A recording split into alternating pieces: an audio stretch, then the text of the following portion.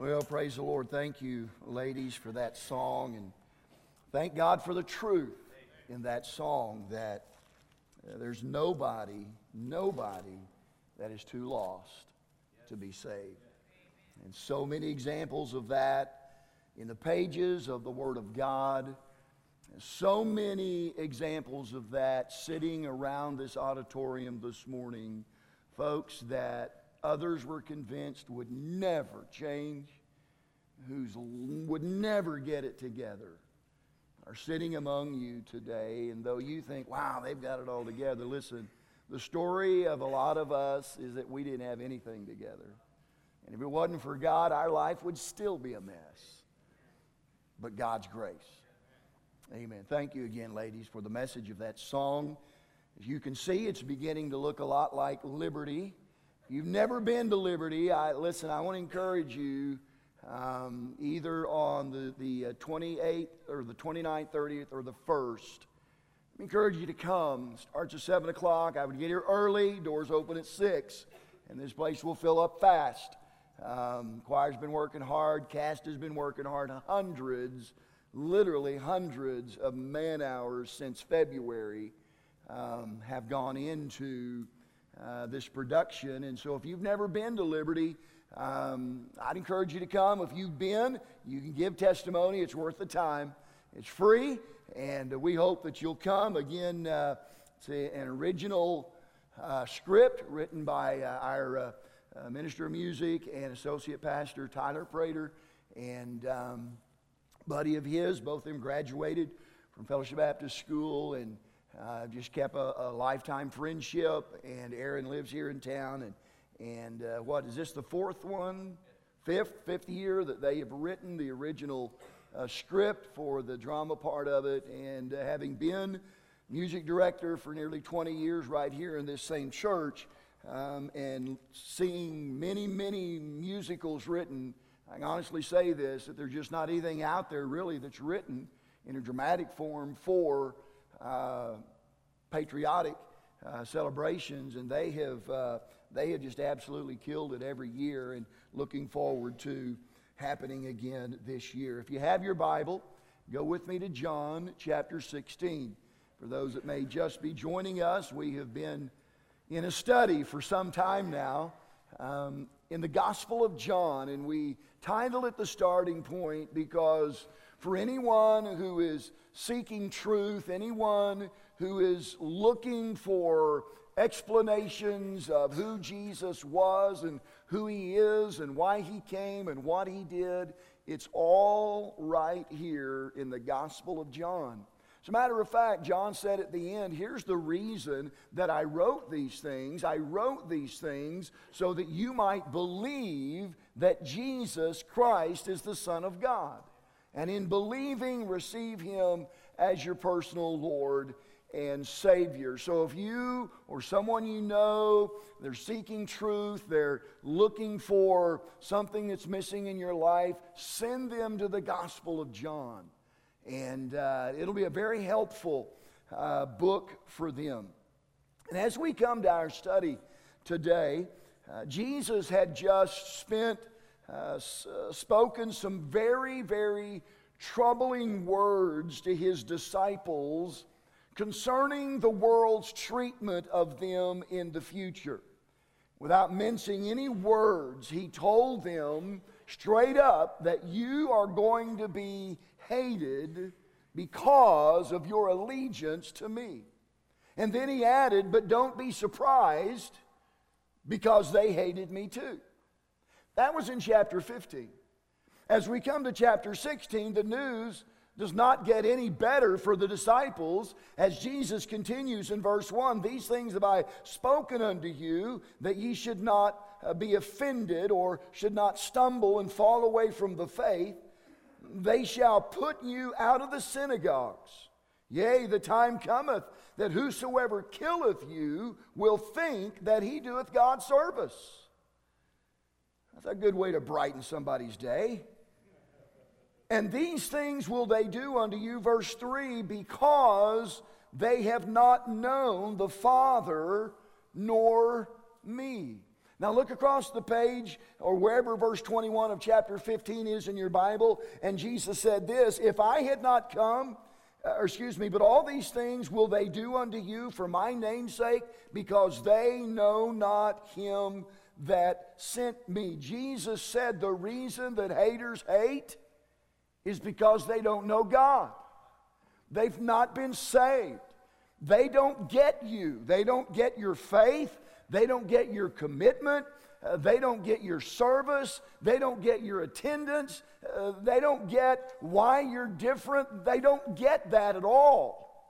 And in many cases, you are, sometimes Christians are hated and despised and evil spoken of because of their allegiance to Jesus Christ, because of their faith in the Lord Jesus Christ and their commitment to God and His Word, and other people just don't get it. And let me just say now what I said a couple of weeks ago, don't be angry at them. Don't be mad at them. Love them. Pray for them. Pray that they would come to know Jesus like you've come to know Jesus. Pray that they can experience His transforming grace in their lives in the very same way that you've experienced in your life. Verse 4. But these things have I told you, that when the time shall come, you may remember that I told you of them. And these things I said not unto you at the beginning, because I was with you. But now I go my way to him that sent me. And none of you asketh me, whither goest thou? But because I have said these things unto you, sorrow hath filled your heart. Verse 7. Nevertheless, I tell you the truth. It is expedient, it's better for you, it's more profitable for you that I go away. For if I go not away, the Comforter, circle that word in your Bible, the Comforter will not come unto you. But if I depart, I will send him unto you.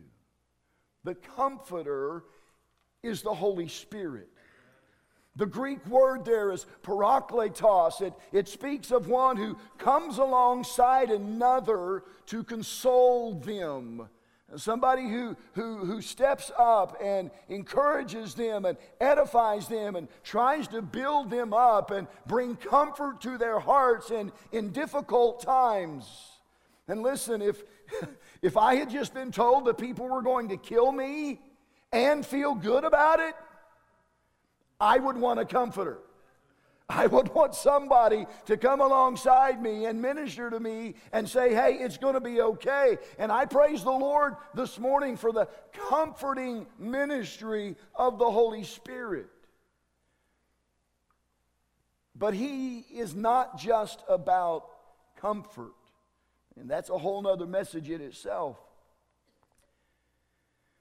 And the Lord lets us know that, and He lets His disciples know, and He lets us know that He's not just about comfort.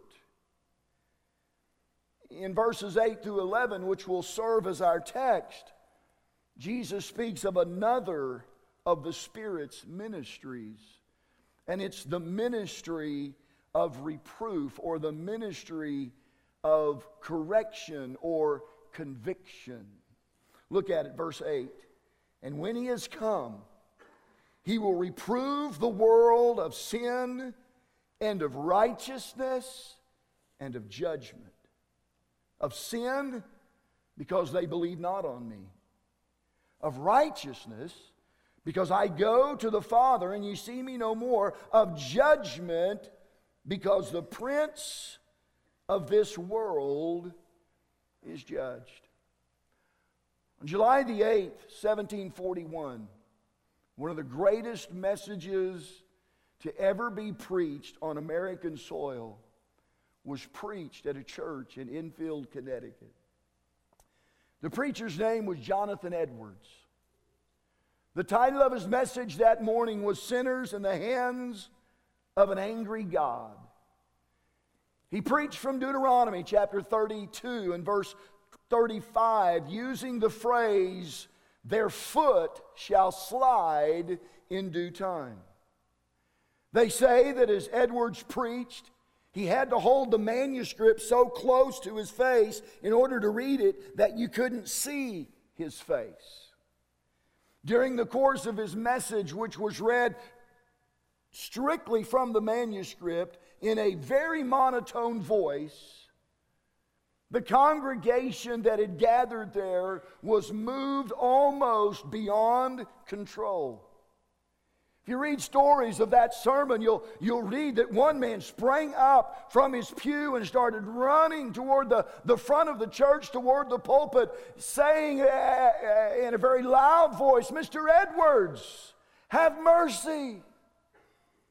Some caught hold of the back of the pews in front of them for fear of literally slipping into hell, while others clung to the pillars of the meeting house and cried aloud for mercy.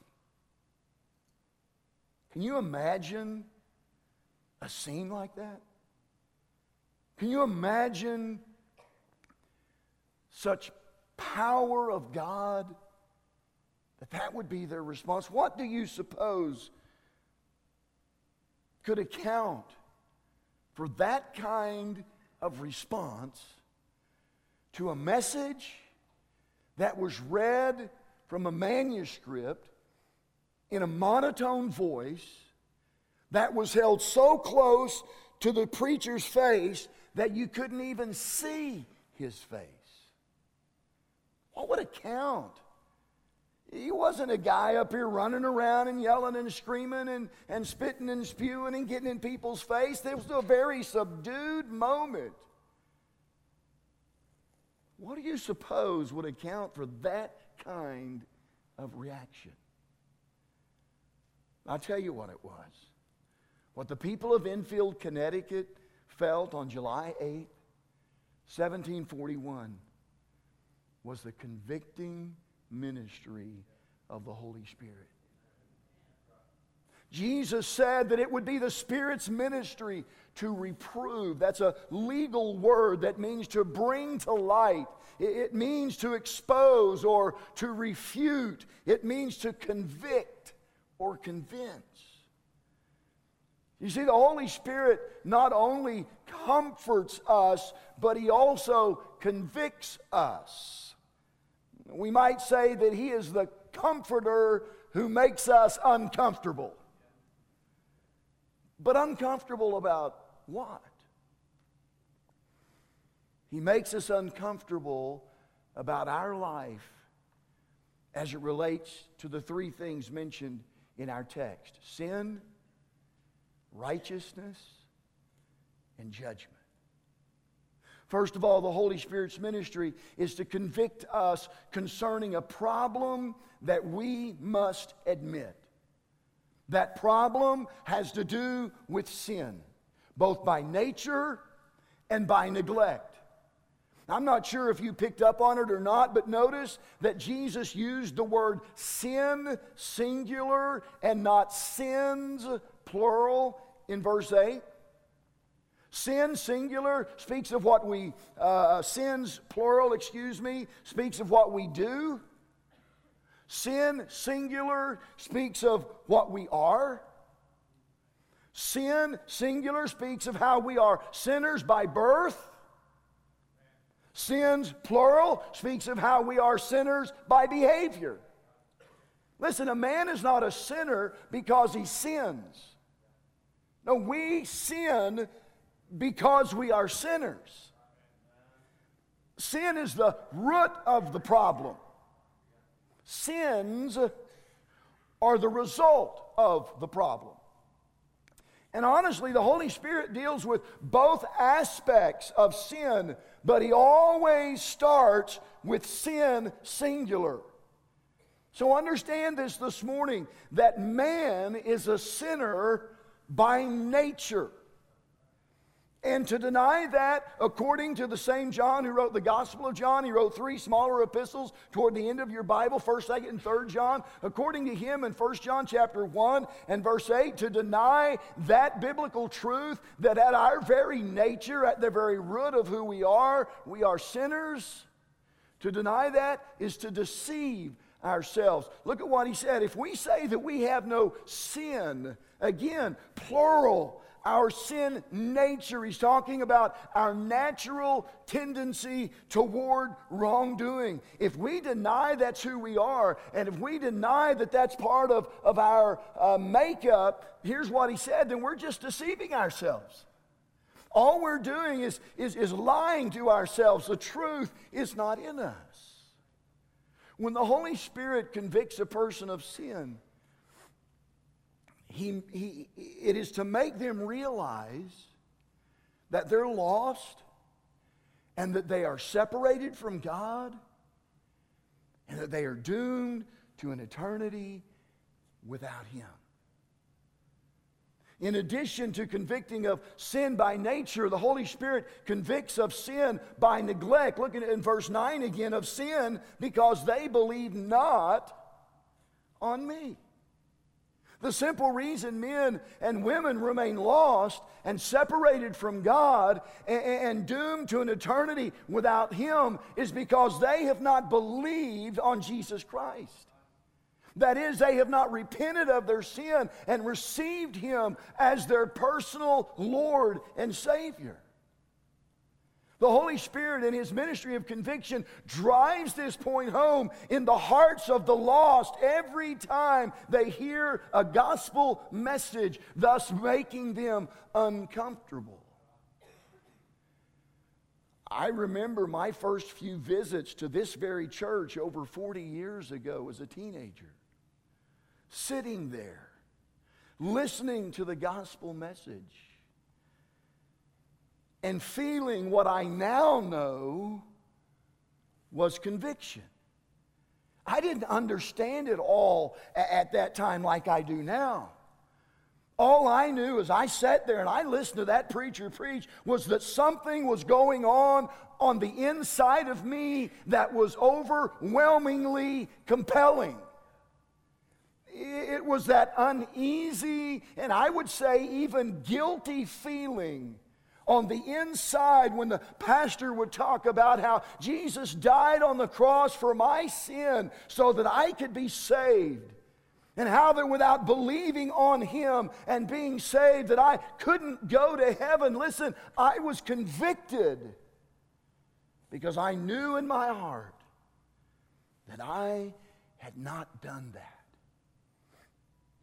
But as convicting as it was, and as uneasy as I felt, and as uncomfortable as I was, as I sat in the pew listening to that, there was still something about that message that compelled me to come back, and to come back, and to come back.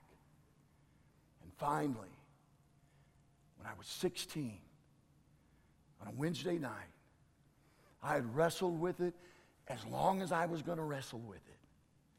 And I went to my youth pastor after church, September 8th, 1976. And that night I received Jesus Christ as my Lord and Savior.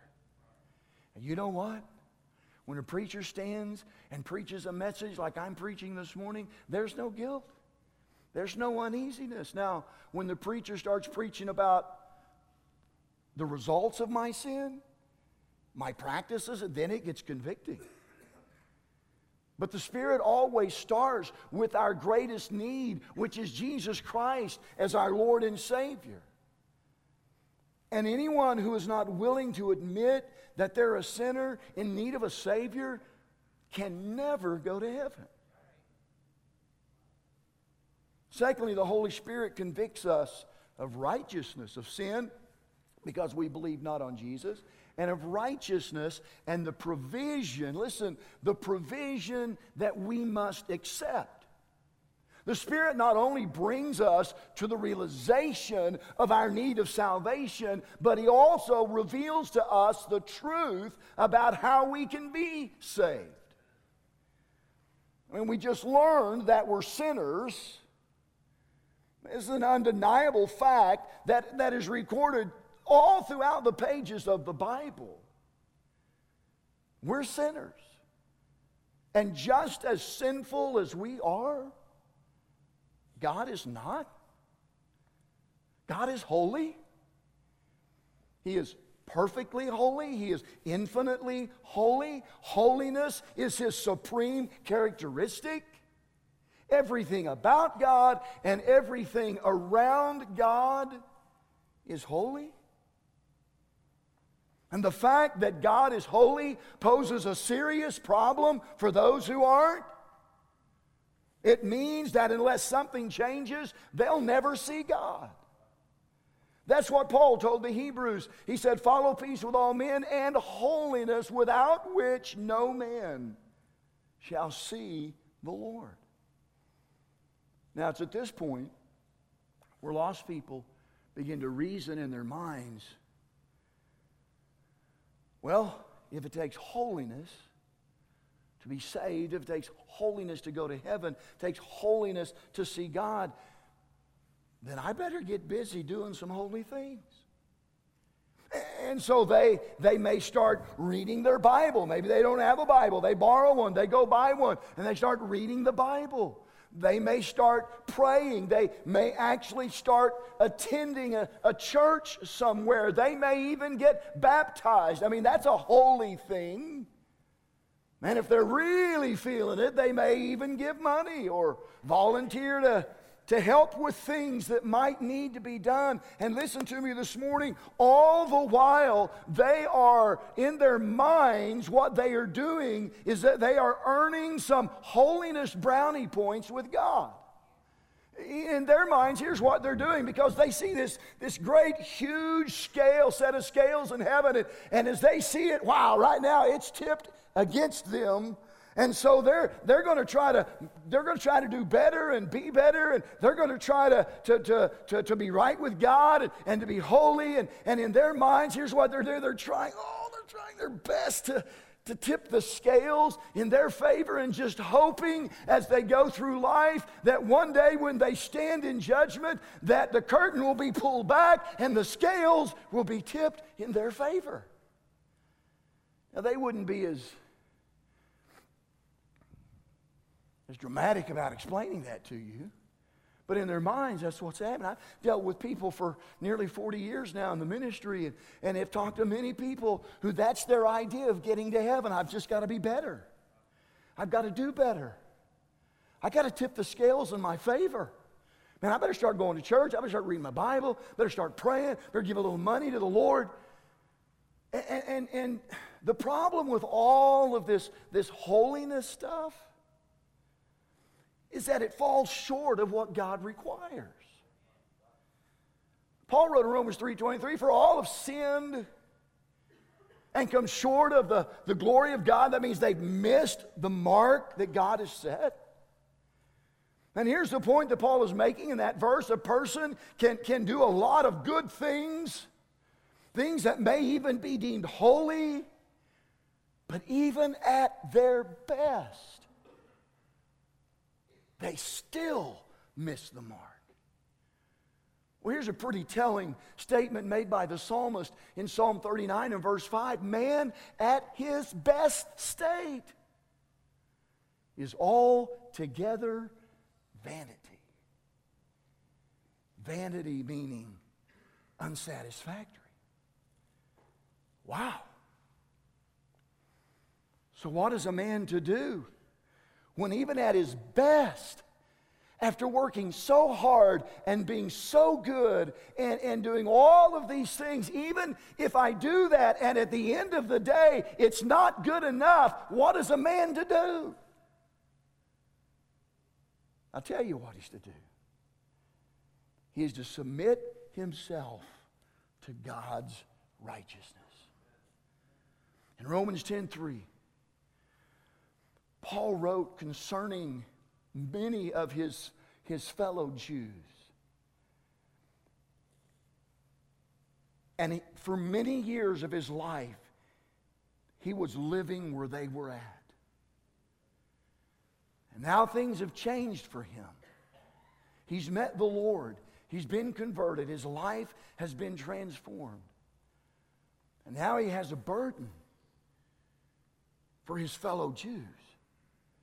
And here's what he says about them. For they being ignorant of God's righteousness and going about to establish their own righteousness. That's what I just talked about, going to church, reading their Bible, being baptized, taking the Lord's Supper, all of these things, trying to establish their own righteousness, have not submitted themselves unto the righteousness of God.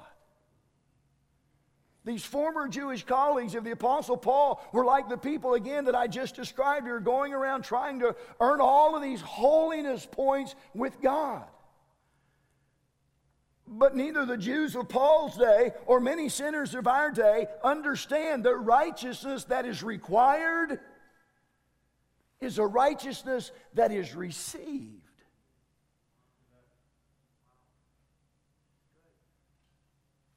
Romans 5:19, for as by one man's disobedience, many were made sinners. That's talking about Adam all the way back in the book of Genesis.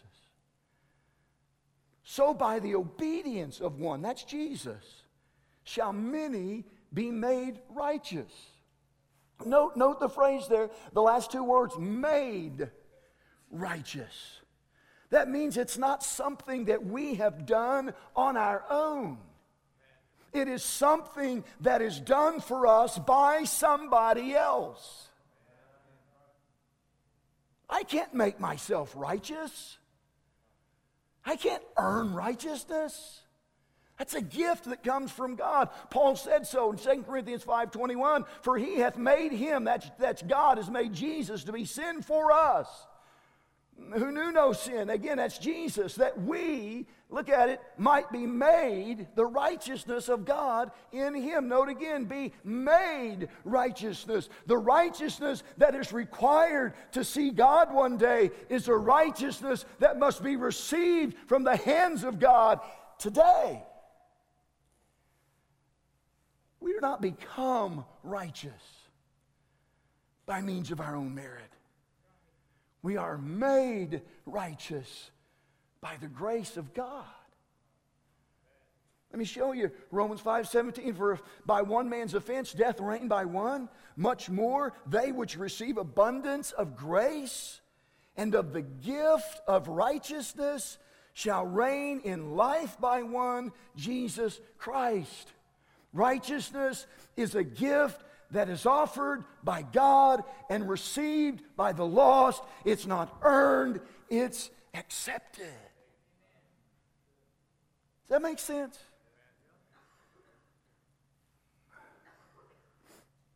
Romans 3:22. Even the righteousness of God, which is by good works. Is that what it says? Even the righteousness of God, which is by good deeds. Even the righteousness of God, which is by baptism. Even the righteousness of God, which is by what, church? By faith of Jesus Christ. Look at this. Unto all and upon all them that believe. The righteousness of God is unto all. That is, it is available to everyone. So here's the good news this morning. Anyone can be saved. No one is too lost to be saved. Anyone can be made righteous by God, but only those who are saved are those who believe. Look at it. It's unto all, but it's only upon all them that believe. For there is no difference. It doesn't matter who you are. It doesn't matter where you are right now in your journey of faith, whether you have one or whether you don't have one. It doesn't matter what you believe about God or the Bible or the church. It doesn't matter if you don't believe at all. It doesn't matter if you are the worst person in this room or if you are the most respectable person in this room. If you have not been given the grace of God, if you've not received God's righteousness by grace through faith, you're not saved.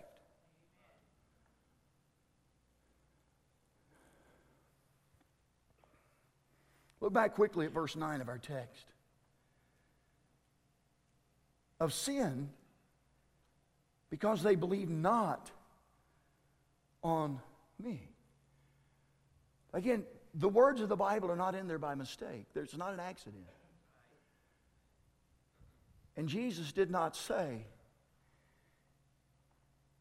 that this belief was in him. He said this belief is on him. There are many, I'm guessing many in this room, most in this room today, if asked, do you believe in Jesus? I mean, really, seriously, honestly, believe in Jesus? They'd say, absolutely.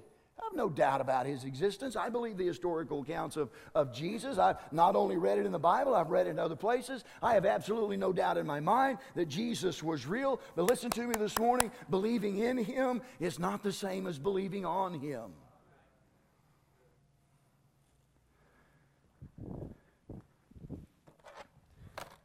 I believe in this chair. I can touch it. I can see it. Can feel it. I can examine it. I believe in this chair. But just believing in it is not the same as believing on it.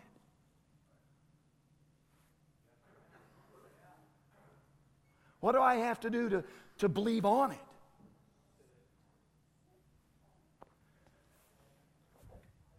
I got to commit myself to it. I've got to say, I just don't believe out here that this chair can do it. I've actually got to sit down in it. And that's what Jesus is saying. The only way to be saved is not by just believing in me. You must believe on me. You must commit your heart and your life to me as your Lord and Savior. And I will make you right. I will make you righteous. That's the message that the Holy Spirit wants to get across to every lost person here this morning. That believing in Jesus is not the same as believing on him. To believe on him is to abandon all hope of any other way to heaven. And to commit your life to him.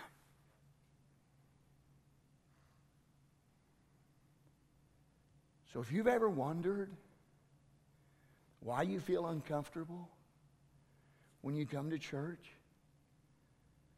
it could be because the Holy Spirit is convicting you about a problem that you must admit,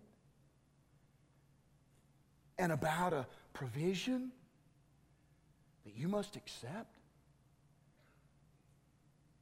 But Jesus said there would be one more aspect of the Spirit's ministry, and it would involve the peril that we must avoid. Of sin, because they believe not on me. Of righteousness, because I go to the Father and see them no more. Verse 11, of judgment, because the prince of this world is judged. Those of us who are saved today, we've been on the convicting end of the Holy Spirit's ministry. Amen? We've been there. We've done that. And we know all too well how convincing he can be to a sinner of his or her lost condition and their inability to save themselves. I cannot convict you, but the Holy Spirit can take the words of the Bible and the words of the pastor and use them to bring about conviction. And I've been there, and many of you have been there. But I think you would agree with me this morning that the most dreadful thing of all is when the Holy Spirit opens our eyes to the reality that without Christ, we have nothing to look forward to but being judged and turned into hell. It's that fearful looking for of judgment and fiery indignation that Paul talked about in the book of Hebrews. So let's spend the last few minutes together talking about this, talking about the future of rejecting Christ. It says here in verse 11, because the prince of this world is judged. Now, what in the world does the judgment of Satan have to do with you and me? Notice that Jesus didn't say that Satan would be judged. He has already been judged. Not only has he been judged, but we know from our learning and our reading and our study of the book of Revelation that he has already been sentenced. And he has been sentenced to an eternity in the lake of fire, where he will be tormented day and night forever and ever. And the only thing that awaits is the execution of the sentence. And that will happen during a series of events in the end times that we'll not get into this morning. We learn from Paul's letter to the Ephesians that Satan is the Lord of all of those who are yet in their sin. That Satan is the Lord of those who have not yet come to Christ for salvation.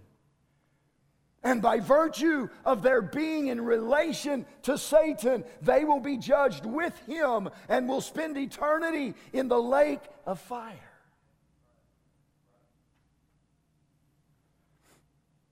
Listen to these fearful words from the book of Revelation.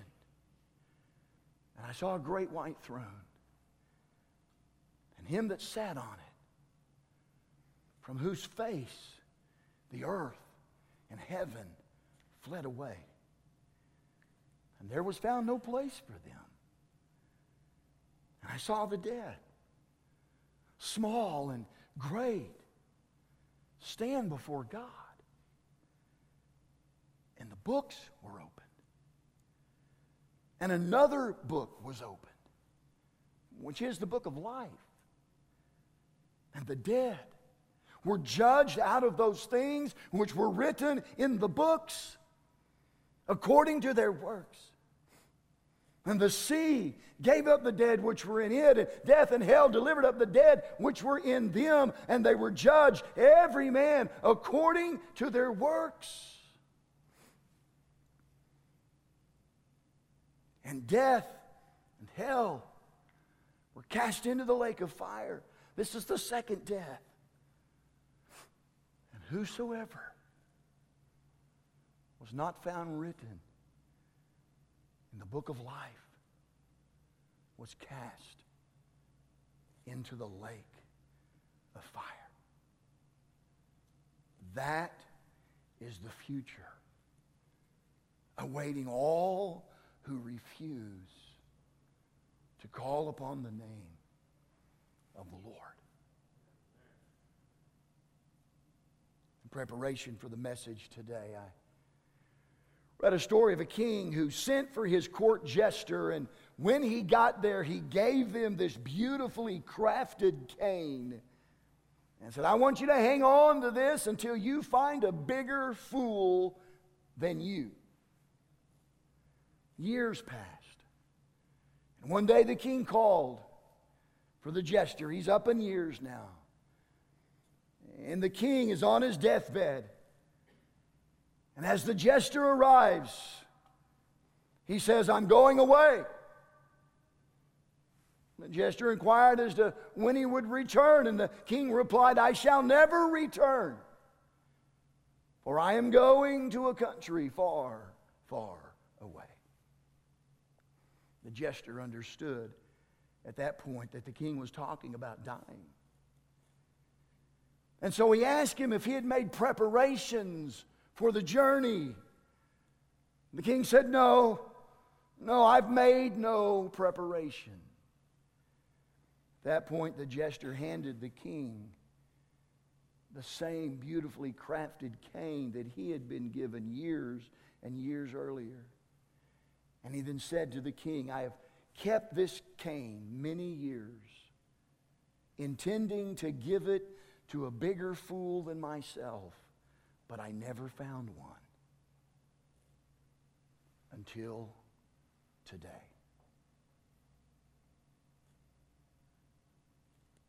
Knowing that eternity awaits every one of us. Let's be honest this morning.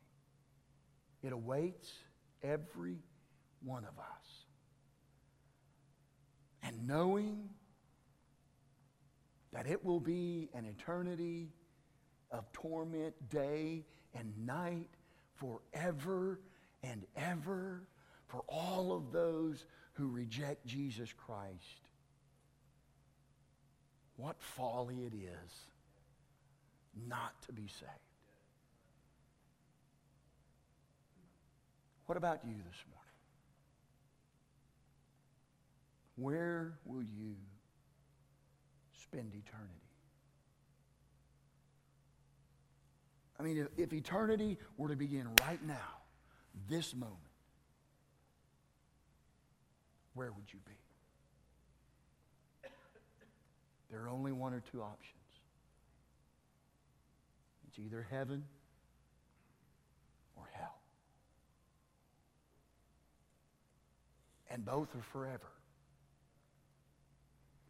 Those who go to heaven, they don't want to escape. And those who go to hell, they're not able to escape. It's forever and ever and ever. I'm going to ask you to bow with me this morning in prayer. Would you